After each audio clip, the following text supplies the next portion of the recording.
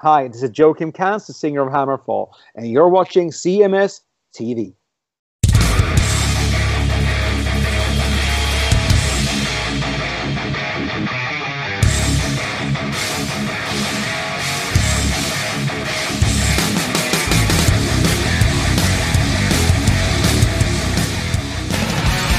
We were killing for the people, we were killing for the state. We were killing just for killing, and we did it out of hate. We were killing for the innocent, and you can catch a breath, and the motherfucker cries out.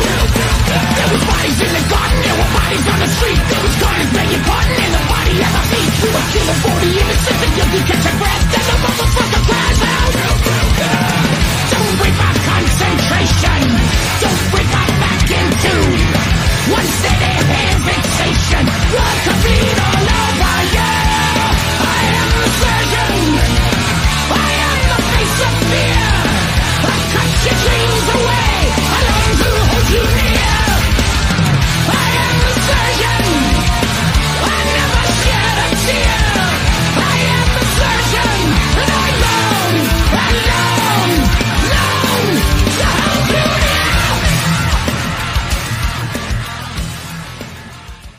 And we are back. That, of course, was Overkill, brand new stuff from Scorched. That one was called The Surgeon. And here's the surgeon of all that is thrash metal, Mr. Bobby Blitz Ellsworth. Bobby.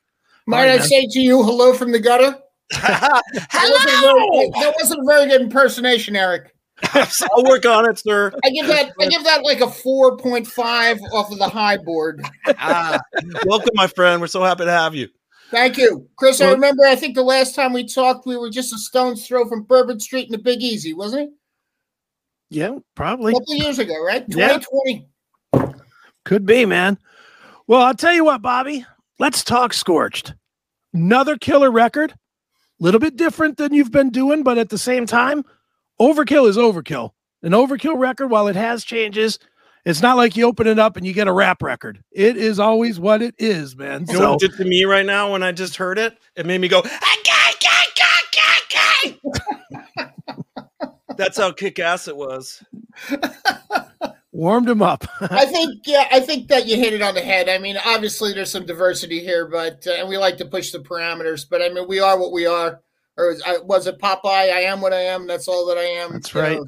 And it's, I mean, it's kind of cool that I suppose this many years later, there's a couple things you depend on, that the taxes are going to go up. You're not going to know what the fucking politics are, but an Overkill record is going to have some thrash on it, you know? That's right. Exactly. And this one definitely does, man. I love it. It's so, you really, and I don't want to say it like you were bad and then you're good, because I love the band.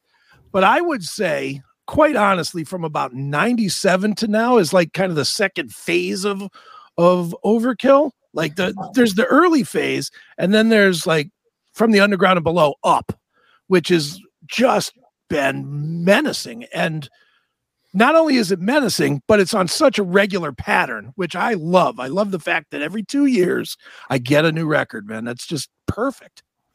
I think that's a good take on it. I mean, I've always looked at the band that it happened in kind of phases. You know, there was that first phase, the Megaforce, the early Megaforce days with Bobby Gustafson and Ratch Skates, the early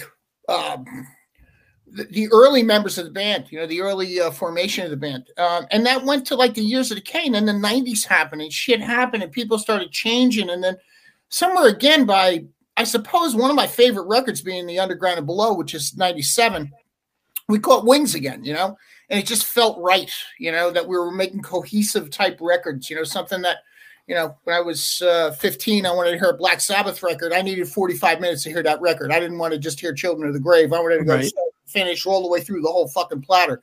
And that's what I kind of felt that the Underground and Below offered, and became kind of a new template for us from that point on. Let's write entire records as opposed to songs.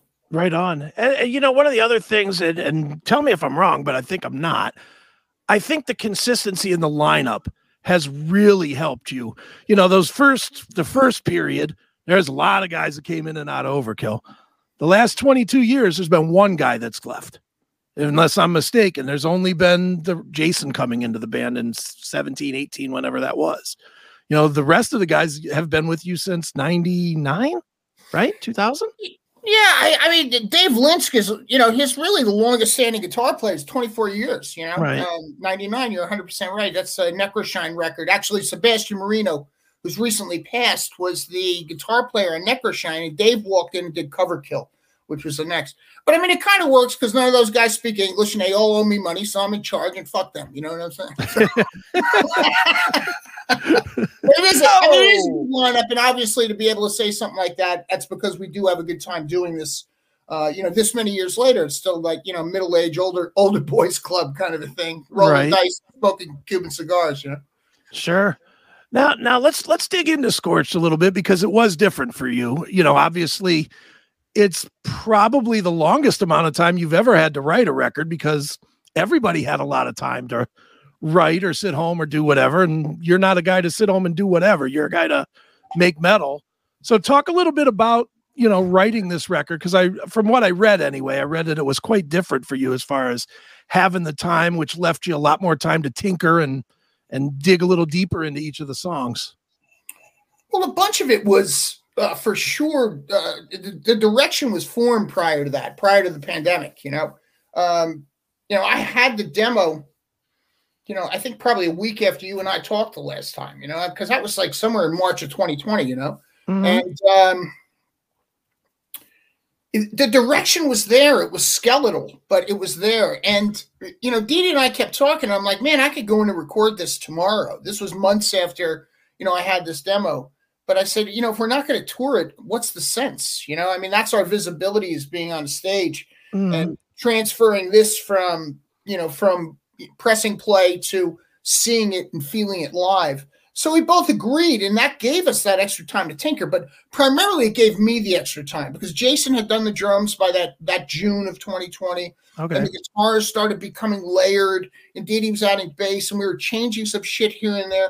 But fuck, man, I had 3.5 years to mess with this, or well, maybe not 3.5 years, but 2 3/4 years to mess with this record. And I think, the results kind of speak for themselves because it was, it was a go-to in the pandemic. It was just this, kind of a cool place to go that seemed normal when all this abnormality was raging around. Right. And everybody who's watching and, both of you guys. Right. So it's, I don't know, the normal and the abnormal. So I think the results are something a little bit different because, you raise the bar in the heavy metal and then you put some blues in there and then, this is happening and rock and roll's happening.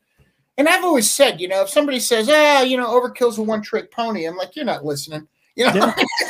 Right. It's not true. There is blues and there is rock and roll and there is traditional metal and there is progressive thrash and traditional thrash and groove. But I think that in this case, we had to raise the bar, to push the parameters, to make it just a little bit different than we would have in the past. Right. It's evolved a lot, like especially sonically. Like I took a trip back to the Megaforce early days today, watching some live stuff, listen to the first albums and such, just getting refamiliarized with it. And then when what Chris just played me right now, I was like, holy shit. I mean, that just sounds like a whole new world. You guys have really evolved, and it just sounded amazing what he just played me, I have to say. That's a great compliment. One of the things that I like about this record, or, it might be my take on it, is that, the production quality on it it's from two eras. It's from the current day, and it's also from the days gone by. So like when you're putting this record on and it opens with the song Scorched and you hear this, kind of lone guitar introduction, it's reminiscent of something in the 80s. And then when everything kicks in, you get this modern kind of a drum punch with, really cool old school room resonance and then a scooped guitar. So it's like, It's kind of like listening to 1985, but sitting in 2023 doing it. But so your voice sounds so good on it. Yeah, I just thought it was the greatest fucking thing when Colin Richardson and Chris Clancy started messing with these, with these tracks. I was like, oh my God, they're creating like duality here, Right. Audio duality. And I was really impressed with where they were going with it. Right. Well, Colin's amazing. I mean, Colin is absolutely, he's the surgeon, really, because that guy is an absolute master. The other guy you worked with, too, that you didn't mention that I think is the best in the business today is Mayor Applebaum. his mixes are fucking incredible on everything he does. Great choice working with him, man. Well, he's been he's been on our radar for a long time. Mayor's, I would say he's a friend even before, somebody that we worked with professionally. I remember running into him in NAMM years ago, and him following me around going, I want to do an Overkill record. I want to do it. I'm going, yeah, stop bothering me, kid. Get the fuck out of here. Go get me a beer. Beat it, kid. Scram. Yeah, beat it, scram. Get off my fucking lawn. But I think that he was the right choice. And Colin, we didn't know we were going to need a mastering engineer, and then Colin says, "No, I don't master this. I use Mayor." And we're like, "Fuck." Well, I said, "This is the time. This is the time to to break into that end of working with somebody new." And I think he did a great job for it too. It's a record you can listen to at really loud levels without tiring your ears out, which is huge, man. I mean, it's like sometimes I go, "That is the heaviest shit I ever heard," and after 3 songs, I'm like, "I gotta take a break. I'm gonna I'm gonna have a coronary." My eardrums are on the ground. But I think that these guys really did, especially Colin, and then handing it over to Mayor was just fantastic. No, it is. And one of the things that's interesting when you listen to it, I listened to it a few different ways, more just because not because I'm some audiophile douchebag, but because in one room I had the speaker, another room I had headphones. So I kind of listened to it both ways. In the headphones, you can hear a lot of nuanced stuff, especially in the drums.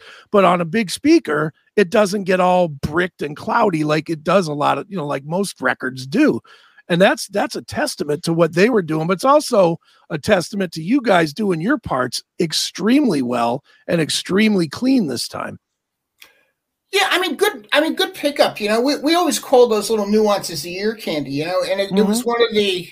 It's one of the things that you don't want to lose. You want to give it almost 2 faces, to some degree. You want that loudspeaker live kind of a vibe going on, but you also want, when you put those cans on, you want to be able to hear even the little fucking shit like the church bells in the background. Or, the cello comes in, or here comes the fucking monk choir. And, so, talk about fucking tinkering. It was almost like to the point of boredom. We're throwing everything. Where's the chainsaw? Get me that microphone. Is that a cat I heard? Meow. Grab my fucking Harley and squeeze that cat. Get out of here. There you go. Nice. Well, Blitz, I want to come back to the consistency part for a minute, because in addition to the consistency of the lineup and the music and what you write and how you write, you guys have been really consistent with the artwork the past few records. You have a very distinct style. It's Travis Smith, who's great. And, I never heard the story how you came upon him and, what leads you to keep using him.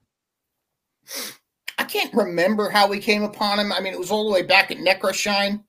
I wasn't feeling too good during that particular part of my life. It was stone cold sober, and I was kind of fighting for another record with a medical kind of a situation. Okay. I think probably Dee Dee found him, or it might have even been the guys. It might have been Warrell Dane and Jim Shepard from Nevermore that turned us on to him, because they were on the road with us for the Underground and Below, and we liked that Nevermore cover. I remember that for sure. But I attribute that whole thing. I don't have like an artistic long view on things. It's pretty simple for me. I'm like, man, that needs a little more chrome, or no, let's fucking dump some of the chrome on that. There's my artistic long view. Make it green. Hey? Right. Make it green. Make it green. Make it green. That works. But I attribute his success to, in many cases, the fact that we don't get in his way anymore. That he has this. He's the true artist and the true illustrator here. We handed him a piece of, ancient Greek mythology, the Eurobus, the snake eating its own tail. We said, what about this? As like a start. And he started messing with it. And then he came up with these 2 demons facing each other. Are they saying, let's get the fuck out of here? Are they saying, fuck you? Or are they saying, is it conflict? Is it fear? And the fact that I didn't even know when looking at it what he was trying to convey, but it conveyed, 4 or 5, 6 different things in my head. I said, he's onto it again. This fucking guy, he's onto it again. So when we picked that particular illustration, we said, we got to make this more Overkill. The name Scorched came in. The guys voted it. I wanted Twisted of the Wick. They wanted Scorched. And, I was like, all right, I guess that's 4-1. Let's go. Let's see what happens. And, started out in the fire, and it looks like something that should be framed on a wall, Right. Not in a monastery, but for sure in a heavy metal, listening room. Right. Definitely, man. Well, dude, obviously, man, the bread and butter of Overkill is touring. So I'm sure you have a year's worth in the pipeline. So what are we looking at this year? Hold on, let me check this. Okay, we're good. Exactly. I keep looking at you, Eric. I keep looking at you with that gun over your shoulder, man, and I keep thinking that it's pointed at Chris. He pointed says at bad me, things so I ask about good cats all the questions. time. He's Who always is talking that? Is shit that about like, cats. who And I is love that? cats. So this gun tonight is pointed at Chris. Where he says anything bad about cats, that's my Italian grandma, and she's gonna. He came close. He came close. Yeah. We just talked about the cat. That's right. There you go. The touring starts on the 13th in Europe. We're taking Exhorter and Heathen. Wow. So it's going to be an American jaunt over through Europe, approximately a month. We're looking at the U.S. At the end of June into July. Okay. Then the festivals. I think we're doing Blue Ridge in Virginia. We're doing that too. Hey, I'm gonna do Blue Ridge also. That's like the biggest festival in the U.S. or something, right? It's like the most bands, I think, or something that happens in a couple day period. But I don't know if we're playing the same day. But I played for Stephen Piercy. He plays with Stephen Piercy. Right. Oh, that's awesome. I think we're going to be there too. Oh, that's going to be cool. Yeah. I mean, it's September, right? It's yes. It's September. I heard there's no like air. It's in Virginia, but it's like you can fly. Like the closest airport is South Carolina. I'm like, bro, that's great. just a half away. But we're doing that. There's some stuff over in Europe. Then we're going to run the whole gauntlet again. I mean, it's always a double run for us. Sure. A double dip to Europe and the U.S. Try to compact it. I mean, we did these old guy, do the work before the tours, then go out and roll those dice and, drink some 12-year-old scotch and, have some decent fun. We don't get to spend that much time together anymore. So it's still kind of really positive for us to go out there and, I don't know, just like, just start the fucking machine up, change the oil and just say, God damn it, that motor is still running. Right. Now, are you doing any of the big ones this year? You doing Vakken or Sweden Rock or any of those or? No, we're not. We did Wacken last year. We did a couple of them last year. But we're not doing Hellfest. We're not doing Sweden Rock. Sweden Rock's honestly is not that big. People just love it because of how cool it is. I mean, you've probably been there, Eric. I mean, it's awesome. I mean, it's just in the middle. We don't get to go to Europe that much. Jacket during the day, but nice. It's just a great festival. So we did Wacken last year. We did a couple of other things last year. We're doing one in the UK called Manor Fest. I guess there'll be probably half a dozen of them over the summer, and then by September we'll be at Blue Ridge, and then gearing up to either go back to Europe, South America, or the US. Where is the Overkill audience biggest? Is it overseas or is it here? Right here in this fucking computer. That's where it is. You're the last two, Chris. Come on. I honestly, it's always hard to tell because there's no tangible product anymore. You have to look at it with regard to streaming. So it's not like, the streaming in, this part of Germany. I'm sure somebody could give me those numbers, but it was always pretty even when it came to Europe and the US. But the US always had like a bigger kind of a pull for us. And that's, I think it's, it's obviously based on population. I mean, all of Western Europe, does it equal all of the United States? I mean, there are just tons of people on the East and the West Coast here, and even in the South, Texas, et cetera, the big cities. So it's always been the U.S. for us that I think that we can do bigger shows.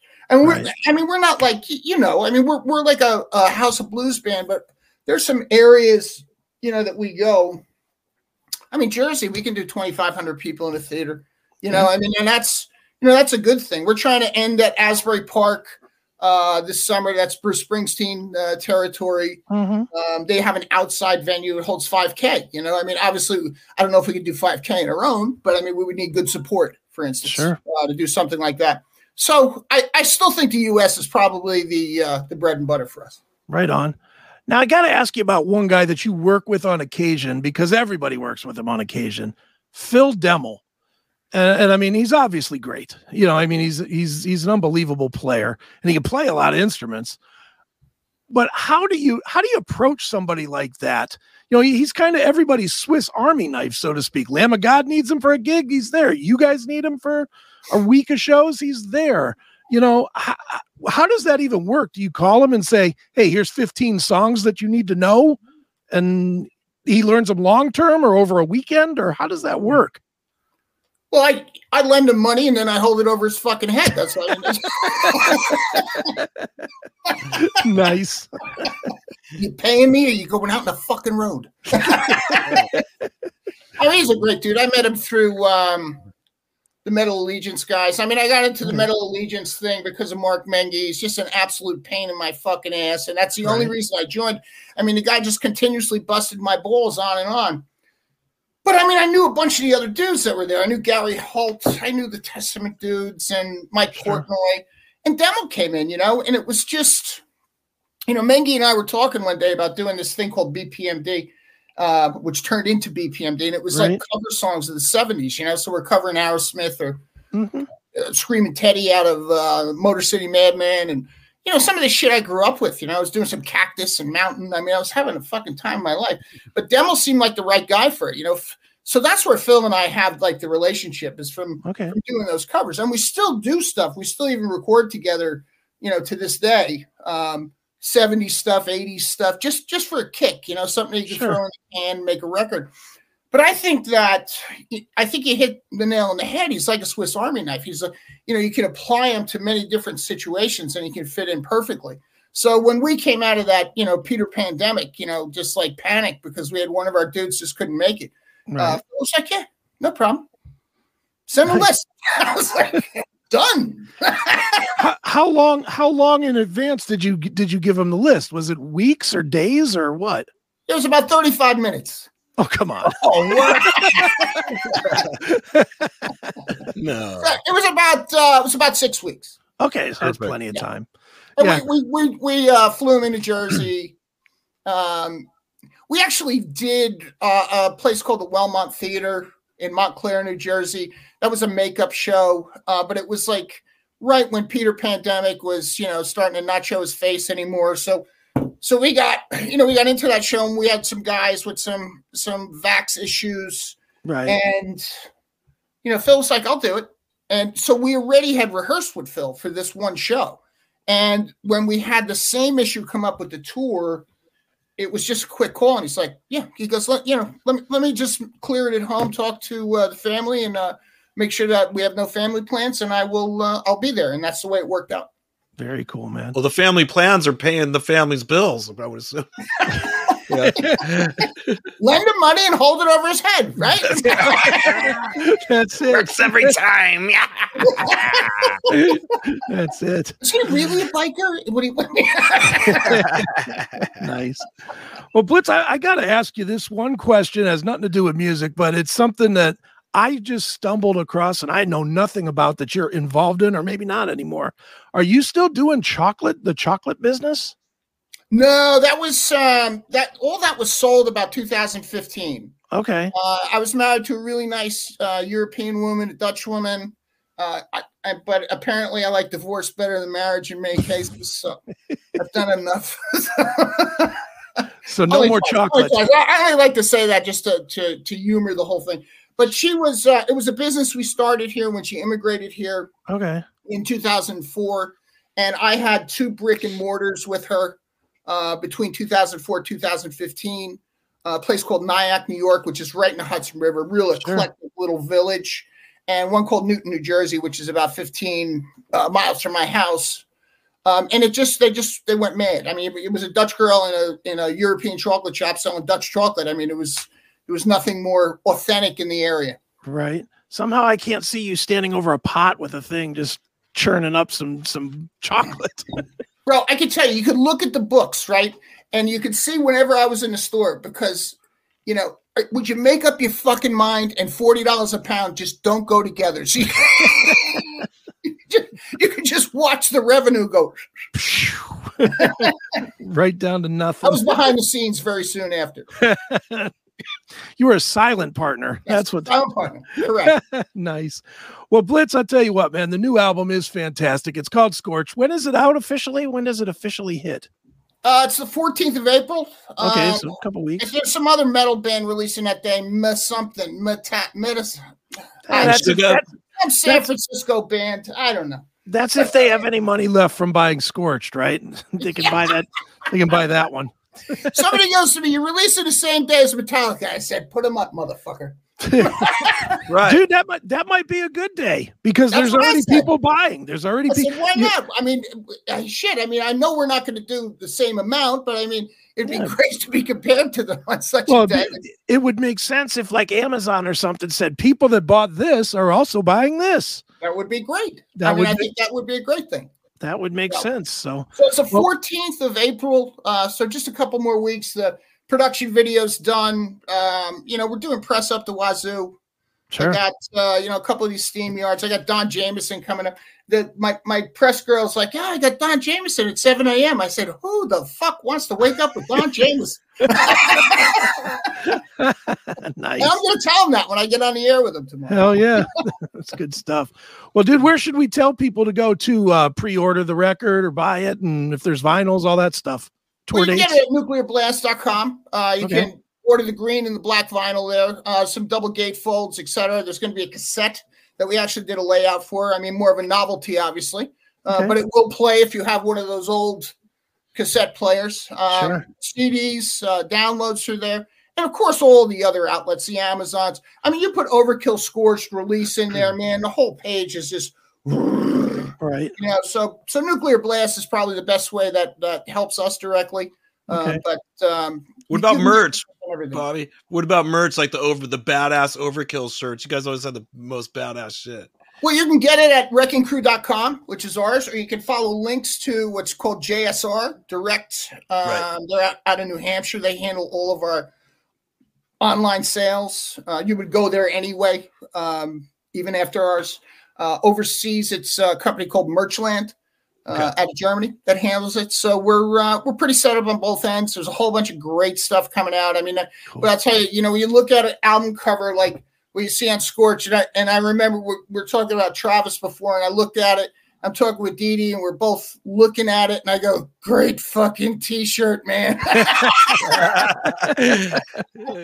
Nice. Awesome. Well, one more time, man. The album is called Scorched. It is Overkill. And Bobby, I figured we would wrap this one up with the lyric video for Wicked Place. So maybe why don't you tell us a quick story about that song to wrap it up?